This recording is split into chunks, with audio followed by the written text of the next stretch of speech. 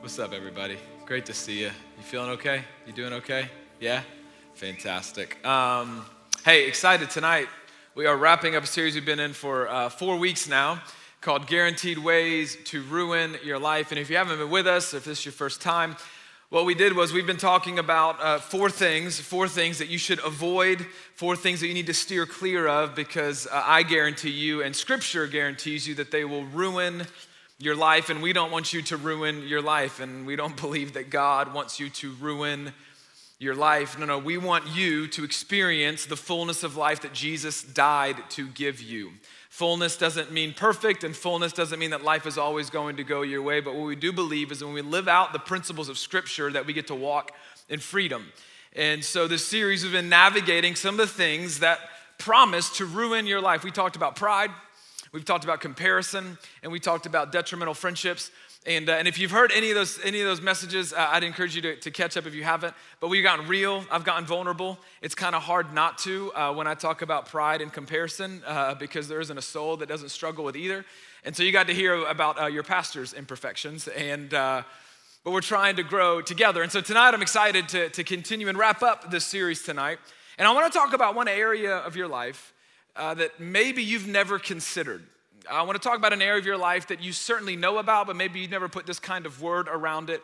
And I want to talk about an area of your life that, man, if we are not careful to control the amount of destruction it can lead in my life and in yours is devastating. Tonight, as we conclude this series, the last thing that will ruin your life and will ruin mine if we let it is our appetites.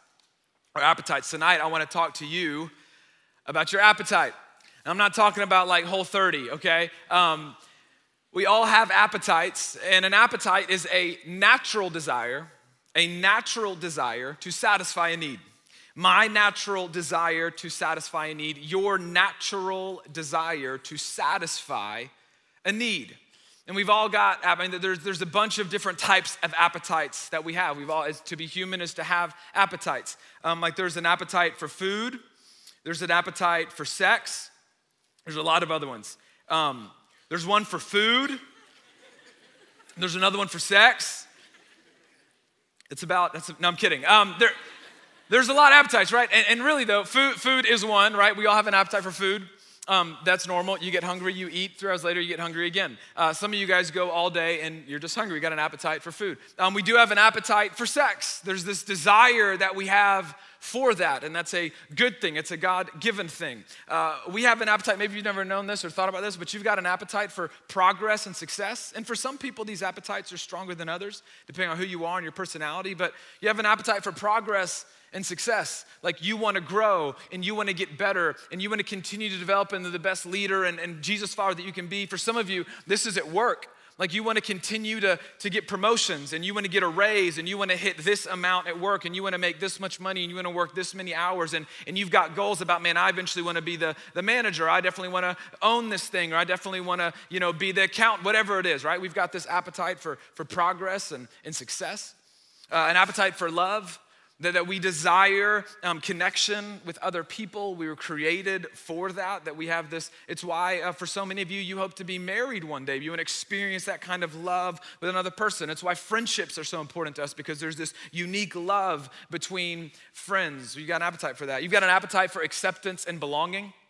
Every single one of us, like we are drawn to places where we are accepted. We are drawn to places where we belong. It's what we want. In fact, one of the greatest human needs is to be accepted and to find acceptance, which means one of the greatest human fears is to experience rejection. No one likes to be rejection. No one likes to be rejection. Or rejected, depending on how good your English is. You got an appetite for recognition and notoriety? You know, when you're growing up and it was always like, hey, mom, look at me. Dad, look at me. Look what I did, That does not go away when you get older. It just looks a little bit different. And the crazy thing, actually, believe it or not, if you're being totally honest with you, there's still a part of that with your parents. Here I am at 31 years old, and I still love when my dad says he's proud of me. And so whenever you have kids one day, just remember, you almost never outgrow that. But it also looks different because it's just beyond your parents, right? I mean, you want recognition at work and you want recognition for what you did, or you want recognition in your fraternity or sorority for the thing that you led, or for the thing that you're leading in your major, or whatever organization you're a part of. You want to be known for that, right? There's something about that. For some of y'all, it's just like, no, I was just trying to be TikTok famous. Like, it's okay, you know? And you've got an appetite for that, and I hope you make it. I don't know how to do TikTok. I don't. I have the app to look at stuff, but I don't have an account. So I don't know. Maybe I have an appetite for that. Maybe I'd be really good at it. I don't know. Real quick, the dances that everyone does, is there like a tutorial for that somewhere? Like, how does everybody know what the dances are? Whatever, doesn't matter. Later, another time, another sermon. You've got an appetite. Yeah, I don't get it. For responsibility and leadership. Like for you, it's like when you get into a job, or when you've experienced this when you were growing up at home, or if you are a part of some kind of organization and you're like, one of the leaders, a part of the organization, you're a part of some kind of board, you want more responsibility. Like, you want to show people that you can do more, carry more. That's a healthy appetite. And then stuff.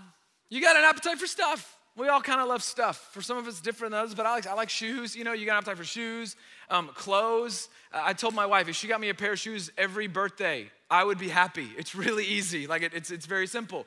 But we got an appetite for stuff. For some of you, man, you're like eyeing this car that you want. And I don't mean like in a sinful, materialistic way. I just mean like, yeah, man, I'm saving up because I really want to get that car, and it's going to work in my budget, whatever. We've got an appetite for stuff.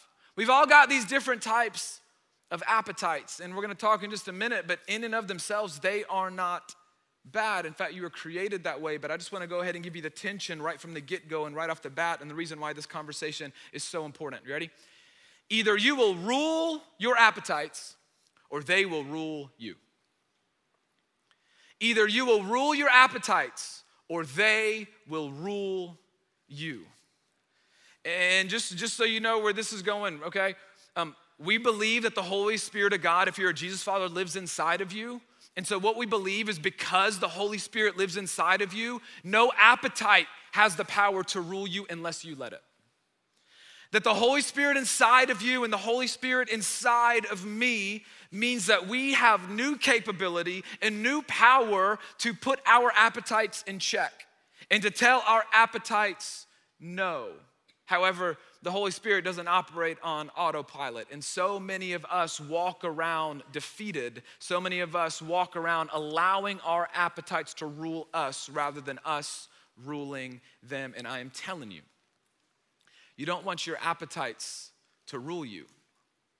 Because when your appetites begin to rule you, you start heading in directions, you start heading in decisions that you never want to make, and ones that you ultimately regret, and ones that will ruin your life, because your appetites are powerful.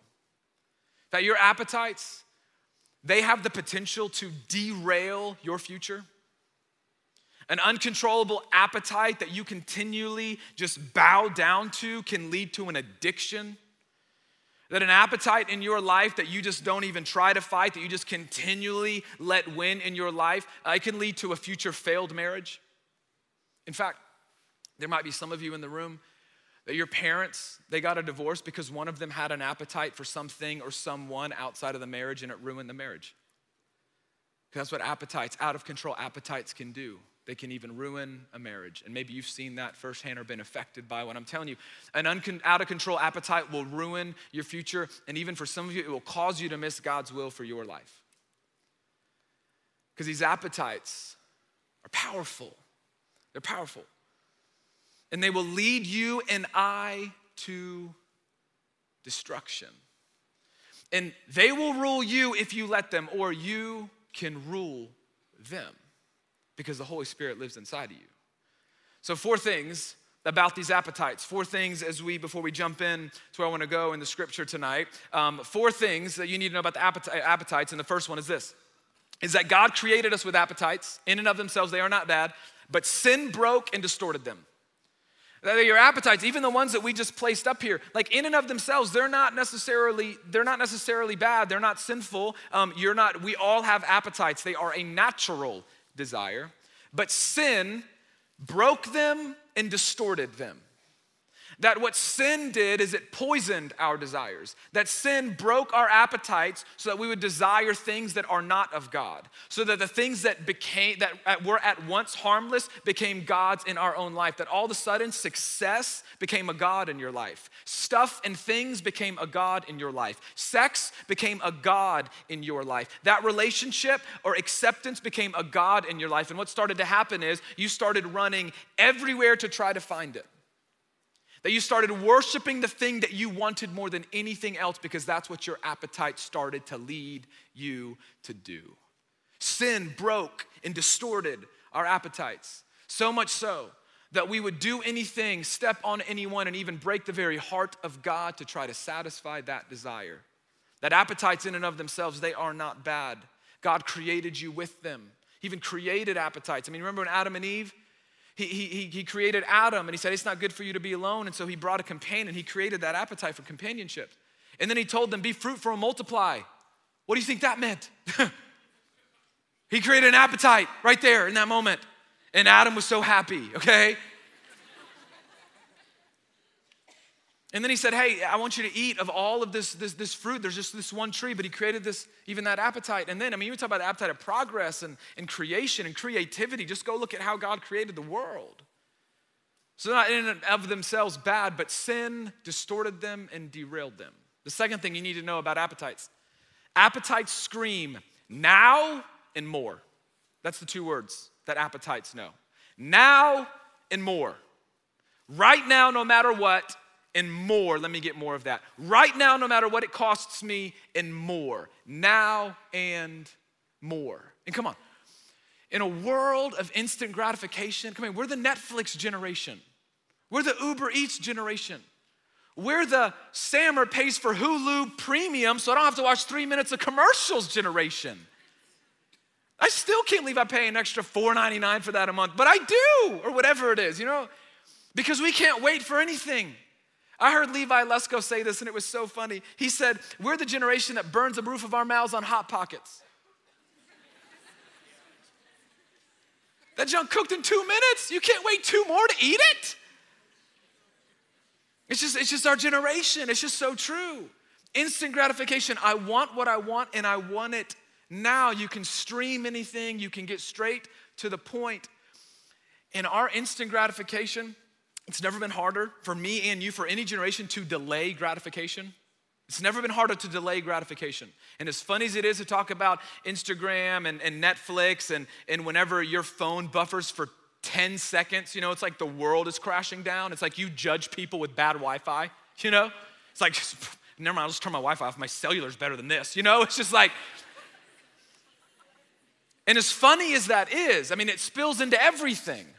In this culture that we are growing up in of instant gratification is just fertile soil for your appetites that scream now and more.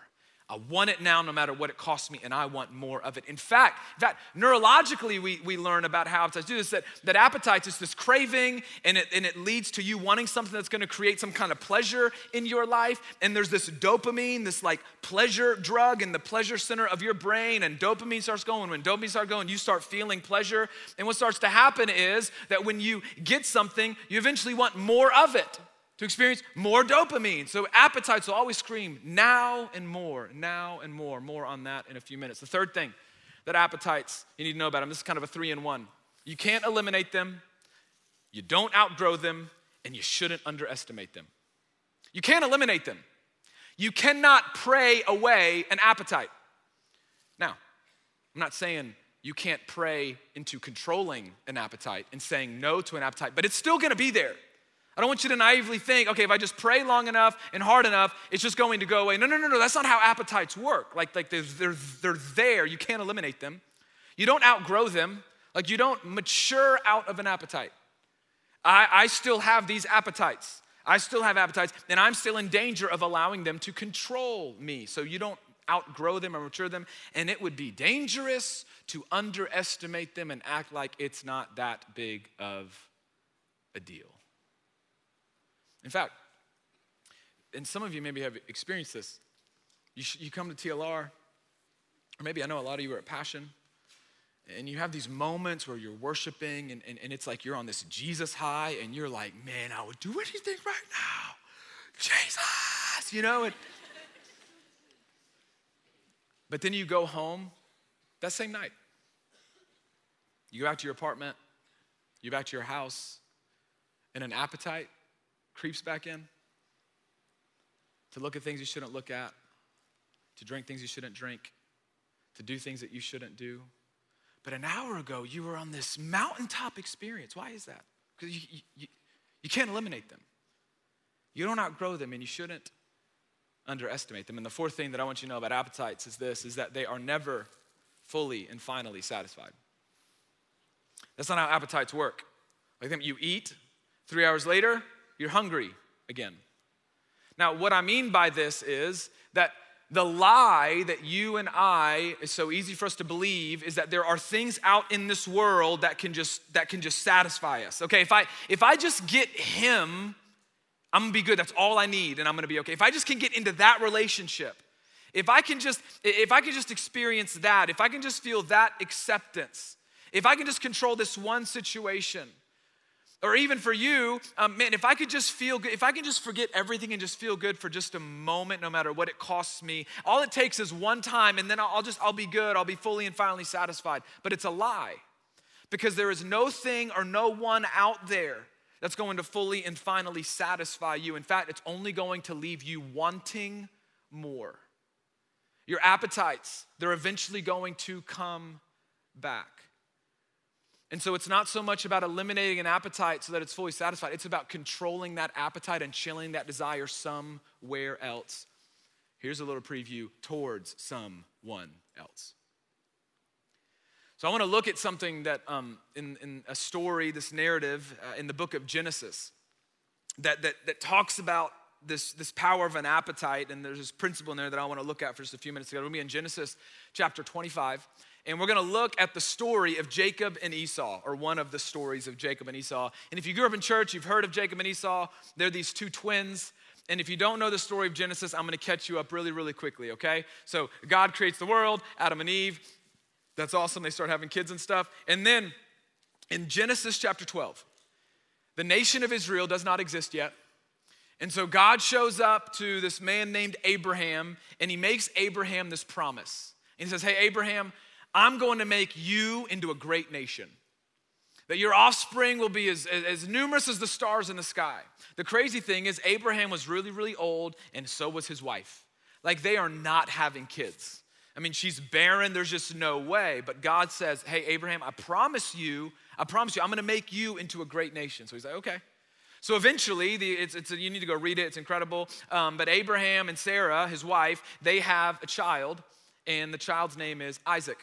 And so, I mean, defeats all the odds. It's a miracle of God. And so they have this son named Isaac. Isaac eventually meets this girl on Hinge, and her name is Rebecca. I'm just kidding. But he does meet this girl named Rebecca, and they get married.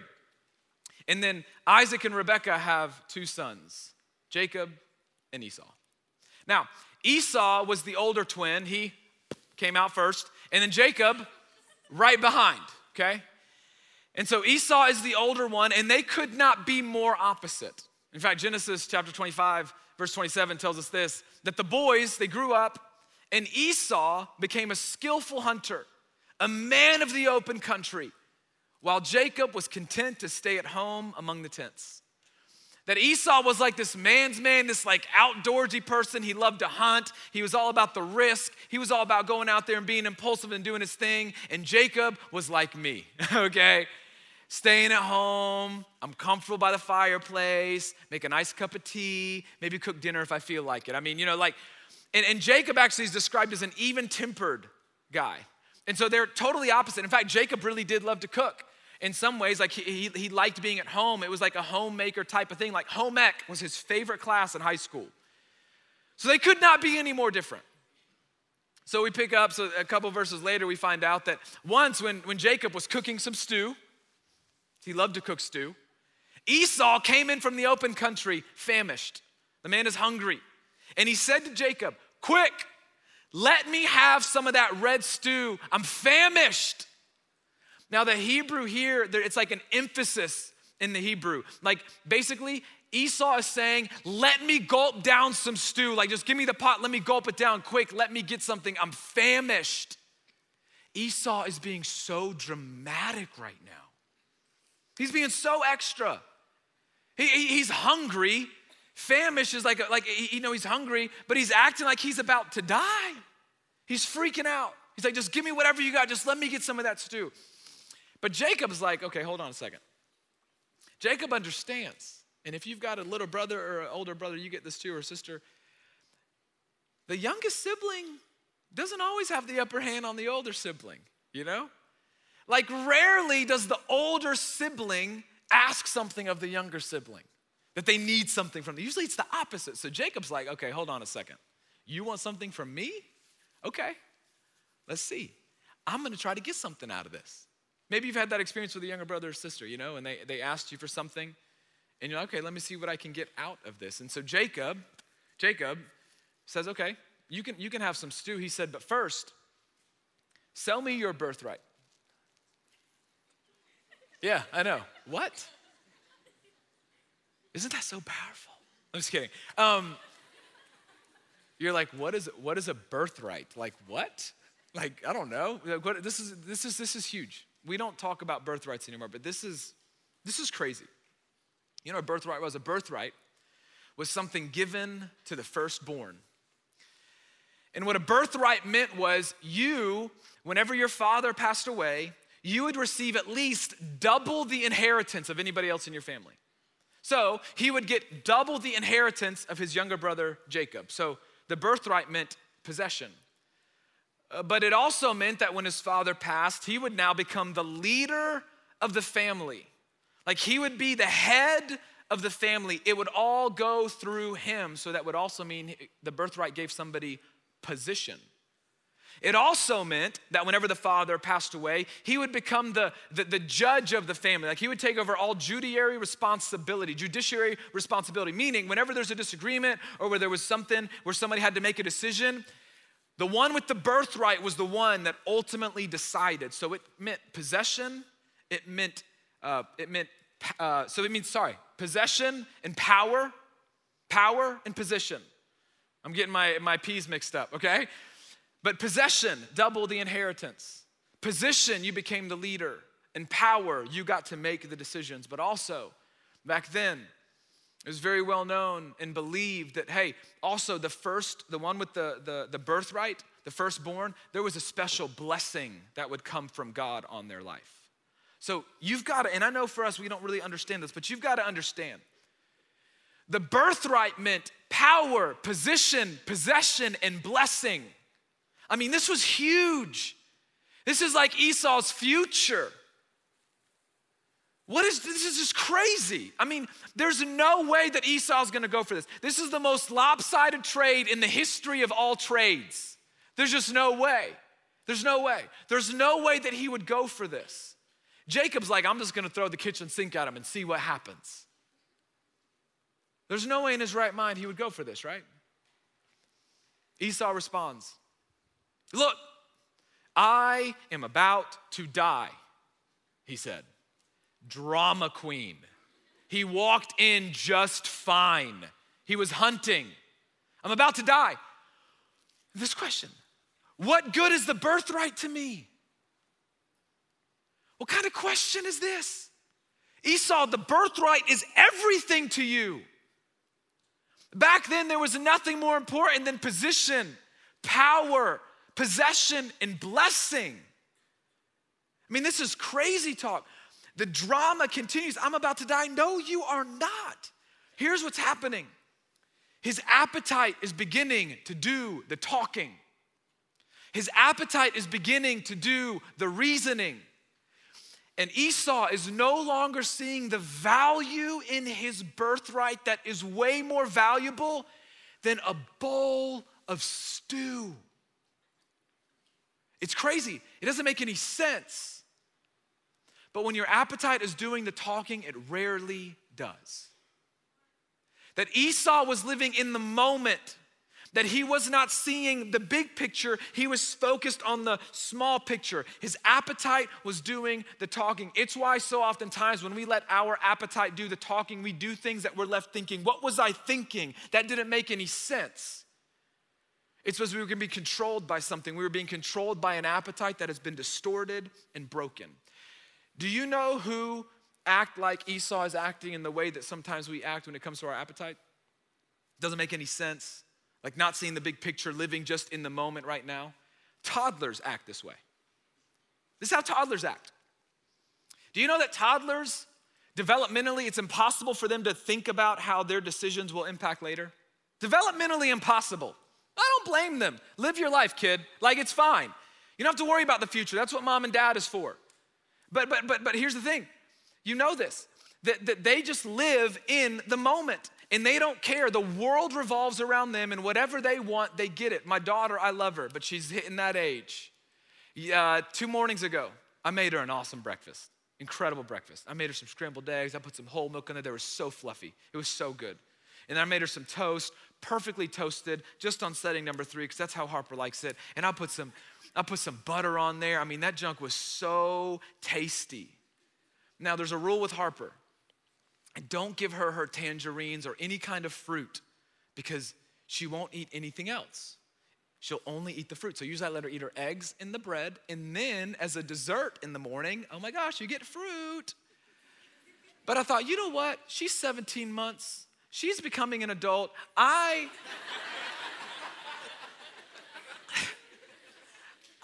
gonna put it all on her plate and I'm gonna let her enjoy all of it like an adult. That makes a lot of sense. No, it was a terrible decision. Because you know what she did? She crushed those tangerines. Bro, she wasn't even chewing. She was like, she's just straight swallowing. I'm like, I'm gonna see those later. Just straight. So she finished them, hadn't touched her eggs. In fact, she picked up a piece of bread and dipped it in the tangerine juice. So she starts like, more, pointing to the point in the plate where the tangerines are. I'm like, okay, that was fast. I'll give you a few more. So I scoop in some more tangerines. Same thing. More. I'm like, Harper, no, you have to eat your eggs. She's like, And I'm like, Harper, I wish I could, this is so exactly what happened. Harper, I need you to eat your eggs. Try your toast. And then, you see your eggs? Yeah, if you eat those, I'll give you more tangerines. No. And she started throwing a fit. The toast, ground. Eggs, she starts scraping it off the plate. She starts pointing and she's crying and she is going insane. My wife thought something was wrong. I'm like, she's fine. She just wants tangerines. And I'm like, you're not getting your tangerines because that's too much natural sugar this early in the morning. Eat your eggs.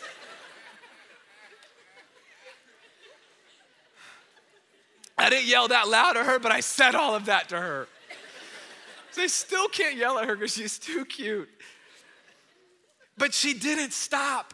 And so you know what? Breakfast ended. And I told Julie before I left for work, she's gonna eat a big lunch today because all she had was some tangerines. This is all I want. Like, I can't see anything else. I'm not focusing on anything else. Like, I just want this right now. Why am I not getting this right now? Just give this to me right now. This is all that I want. That whenever we let appetites do the talking, it's like your 2-year-old self comes and embodies your 21-year-old self and you start living like a toddler.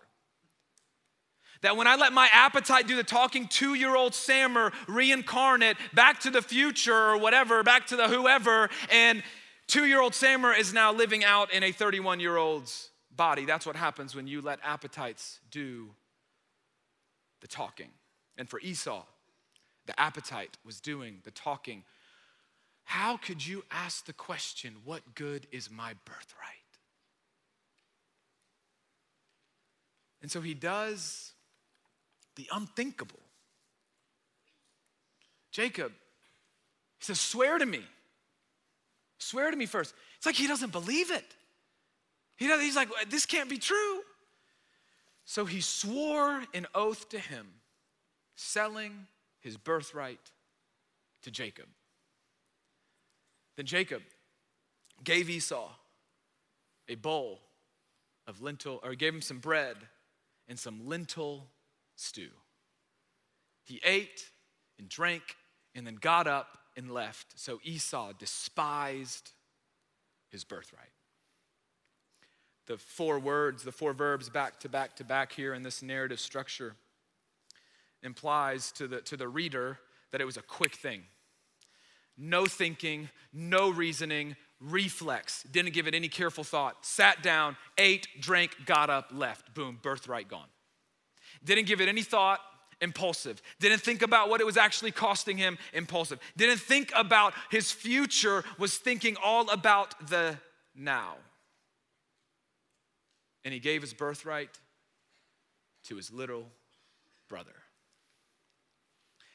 Now here's the crazy thing. I don't know how all this works, okay? There's a part of this I don't fully understand.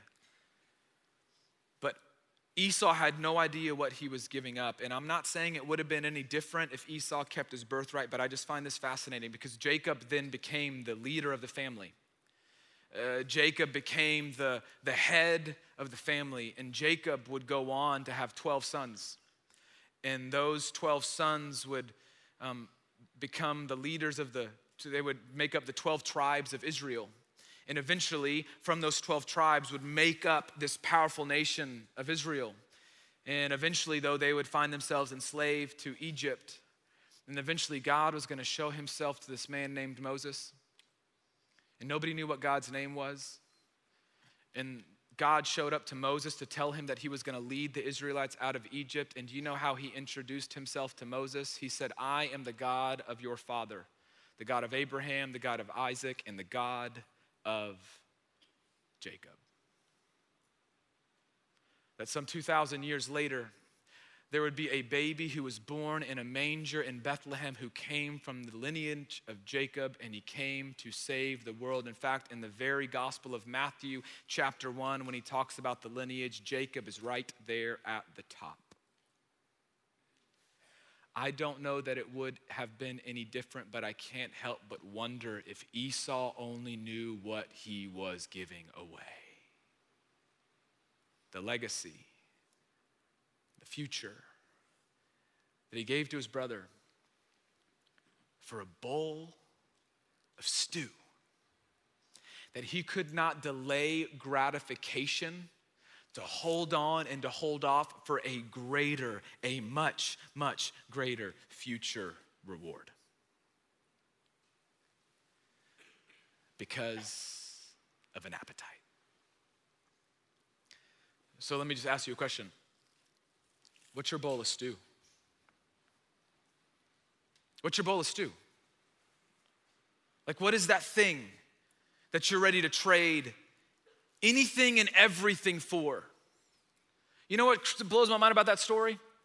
Esau got up, ate, and he left. 3 hours later, guess what? He was hungry again.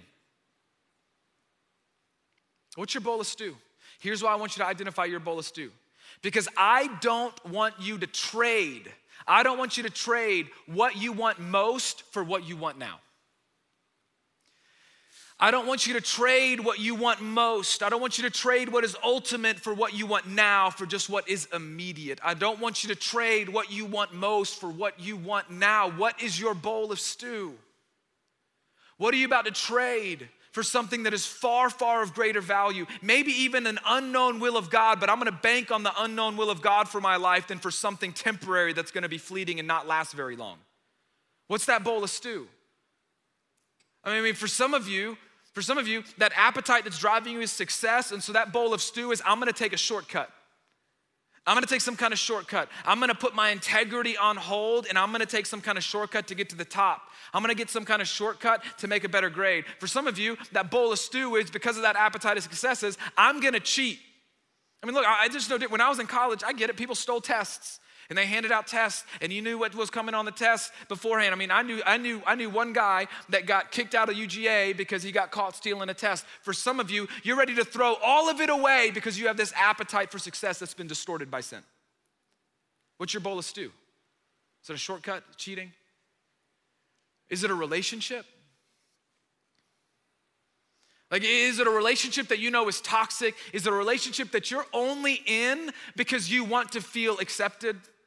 Is it because you're only in it because you don't want to feel anything but a little bit of love, even though it's costing you something, even though you're having to act out in ways that you don't want to act, even though you're having to give yourself away in ways that you don't want to give yourself away, but you're just not ready to be alone? What's your bowl of stew? Because what you ultimately want, companionship with somebody, I'm telling you, if you were to honestly ask yourself, is the person that I'm with, man, God, is this your best for me? Is this your will for me? And you have to wonder, the answer is probably no. And I would rather walk in singleness and try to figure out how to navigate that and trust, okay, God, either there is somebody for me or we're just gonna figure this out together and my singleness is gonna be what it is. But I don't want you to trade what you want most for what you want now. What's your bowl of stew?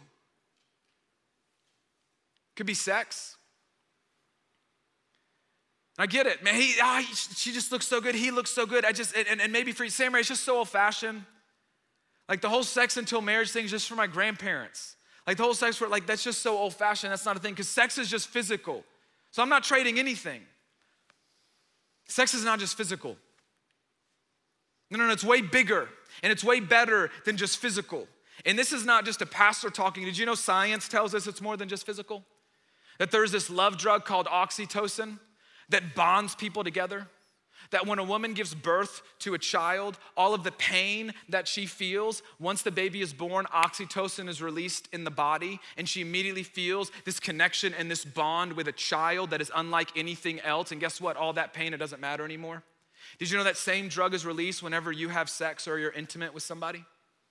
That you and I, it's way more than just physical. You're bonding yourself to somebody, and for so many of you, you're bonding yourself to somebody that you have no intention of being forever bonded to.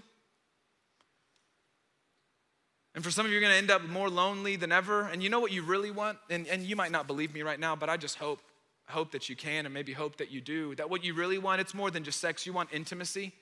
And do you know what fuels intimacy? Exclusivity. Do you know what fuels romance? Exclusivity. Are you trading what you want now for what you want most? Maybe it's a habit. The habit that you've kept in the dark, a habit that you're not telling anybody about. Maybe it's an addiction, like it's gotten to that point for you. And if that's the case, I hope you know too, I don't want you to try to pray away an addiction either. Man, would you please let us know if there is some kind of serious addiction, because we want to help. There are professionals that can help, but maybe it's an addiction. Maybe for you, it's pornography. And I'm not just speaking to the guys in the room, but maybe for you, it's like, man, I just got to get this quick fix. I just want to feel something. I want to just kind of let the stress go. Maybe for you, it's anxiety, and so that helps. Maybe for you, you just kind of feel like life is out of control, so this is a way for you to kind of control something, control what you feel and control what you see. But can I just tell you that not only is pornography not loving to the people that you're watching, and you're funding an industry that's hurting people, but that's a sermon for another day. But did you also know that you're trading something whenever you watch pornography? Did you know that what's fake will begin to deteriorate your desire for what's real? Did you know that the fake that you see on the screen, it's not real? That's not how it really is. So not only are you setting yourself up to be disappointed, but it will begin to literally deteriorate your desire for the real thing because you're so used to this. I don't want you to trade something now for what you want most. Maybe it's alcohol. Like, you just, every time you touch it, it's not good for you. Every time you touch it, you don't remember what happened. Like, every time you touch it, it does not go well for you. What's your bowl of stew? Whatever it is, I'm telling you, it's not worth what you want most. It's not worth the life that you want. It's not worth the story that you want to tell. And it's not worth what God wants to do in your heart and through your life. It's not worth it. So I don't want you to trade what you want now for what you want most. And some of you are like, well, I don't know what God's got for me. Well, I'm gonna bet on God's future for my life before I bet on a fleeting pleasure of this world. So what do I want you to do? I want to take a cue from the Apostle Paul, who spoke about this very idea. He said this, he said, whoever sows to please their flesh, from the flesh will reap destruction. when you feed that appetite, when you let it control you, it's not going to go well for you. However, whoever sows to please the Spirit, from the Spirit will reap eternal life. Sow the Spirit. I want you to walk by the Spirit. I told you that the Holy Spirit of God lives inside of you. And because of the Holy Spirit of God that lives inside of you, your appetite doesn't have to rule you. It does not have power over you unless you let it have power over you. But the Holy Spirit inside of you, it gives you the ability and the capability to say no to that appetite, to put that appetite in its place. So what does that look like? 4 things. I want you to write these down if you're taking notes. The first is this: I want you to surrender your life. I want you to surrender your life. Like, I want you to surrender your life. I want you to surrender your appetite. I want you to surrender your will, and I want you to live for Jesus. I want you to follow Jesus. I want you to surrender your appetite to the Holy Spirit. And I know it's like, well, what does that mean? I want you to be attentive to the Holy Spirit that lives inside of you. You know when the Holy Spirit pricks your conscience and you feel conviction and you can either decide to listen to it or decide to ignore it? When that conviction comes, I want you to trust it. I don't want you to ignore it. I want you to trust it, and I want you to lead in the direction that it's taking you. I want you to run. I want you to run in the direction that it's taking you. Isn't it so fascinating? You've noticed that the fruit of the Spirit that Paul talks about, love, peace, joy. Did you know that self-control is a fruit of the Spirit? The fruit of the Spirit are things that do not come naturally to you and to me. You know what comes natural to you and to me is listening to our appetites. You know what doesn't? Saying no to our appetites. But as we continue to be attentive to the Holy Spirit, surrendering our lives and our wills to the Holy Spirit and choosing the best we can to live for God, guess what your life will begin to produce? Self-control. I want you to begin to making it a practice to ask the Holy Spirit to help you. I want you to surrender your life. Second, I want you to renew your mind. I want you to renew your mind. Paul talks about this all throughout the New Testament. Romans, Ephesians, it's everywhere. Renew your mind. It's like he understood this whole brain thing. You know, rather than conforming to the ways of this world, be transformed. How? By the renewing of your mind. Here's what renewing is. Write these 3 things down. Renewing is remembering. Renewing is replacing. And renewing is reframing. Renewing is remembering. Renewing is replacing. And renewing is reframing. Renewing is remembering God. Remembering who you are and whose you are. Renewing is remembering God's faithfulness to you, that he's not just trying to rip you off, he's trying to lead you to life. Remembering his goodness to you. Remembering the sacrifice that he gave for you. Renewing is also replacing the lies with the truth. Replacing the lies that your appetite wants to whisper, replacing the lies that we're so quick to believe with the truth. Do you know how to replace lies with the truth? You've got to know the truth really, really well. So I want you to dive into the truth personally. I want you to spend time interacting with God's word and taking the truth, but I also want you to find truth in community with people that can speak into your life in Jesus' name. I want you to replace the lies with the truth, but renewing is also reframing. Reframing, by that I mean in that moment when your appetite wants you to focus on the small thing, I want you to step back, I want you to reframe and look at the big picture and think, okay, hang on. It's screaming now and more, but I want to think later and better. I want you to renew your mind. And then the last one, or not the last one, the third one, I want you to set boundaries. This is so helpful. I want you to set boundaries. I want you to be wise and I want you to get practical with this. Like for some of you, that boundary is a breakup. For some of you, that boundary, buy an alarm clock and stop putting the world at your fingertips by your nightstand when you are most vulnerable. Buy an alarm clock. Your phone does not have to wake you up in the morning. I can buy you one on Amazon. Be here tomorrow. For you, maybe it's giving permission to people in your life to ask you difficult questions. And I want you to give them permission, because if you give them permission, that means you're not allowed to get defensive. Set a boundary. Maybe if you're in a relationship, and it's a healthy one, but you guys are struggling, like I get that. Like, and I don't mean this insensitively, you should be struggling a little bit. Like I want you to be that attracted to each other. But don't be unwise with how you spend your time. If you know you struggle, stop spending time in your apartment and go have dates at Starbucks. Stop getting in the private where you know you're gonna get yourself in trouble and go out in public where you can't. Be wise about it. Get out of your apartment, get out of your room. And for some of you, man, you just need to decide to remove yourself from environments where you know there's just not gonna go well for you. You just know, I just can't go to that party. I just gotta stop hanging out with that crew. I just can't be in that environment anymore. I want you to set boundaries. And then the last one, I want you to remember grace. I want you to remember grace. I know in that story with Jacob and Esau, it just kind of seemed a little harsh. Well, Esau, like what, he doesn't get any grace? Here's what I want you to know is that was old covenant, and the way that things operated back then were a little bit different, but we're on the other side of the cross now.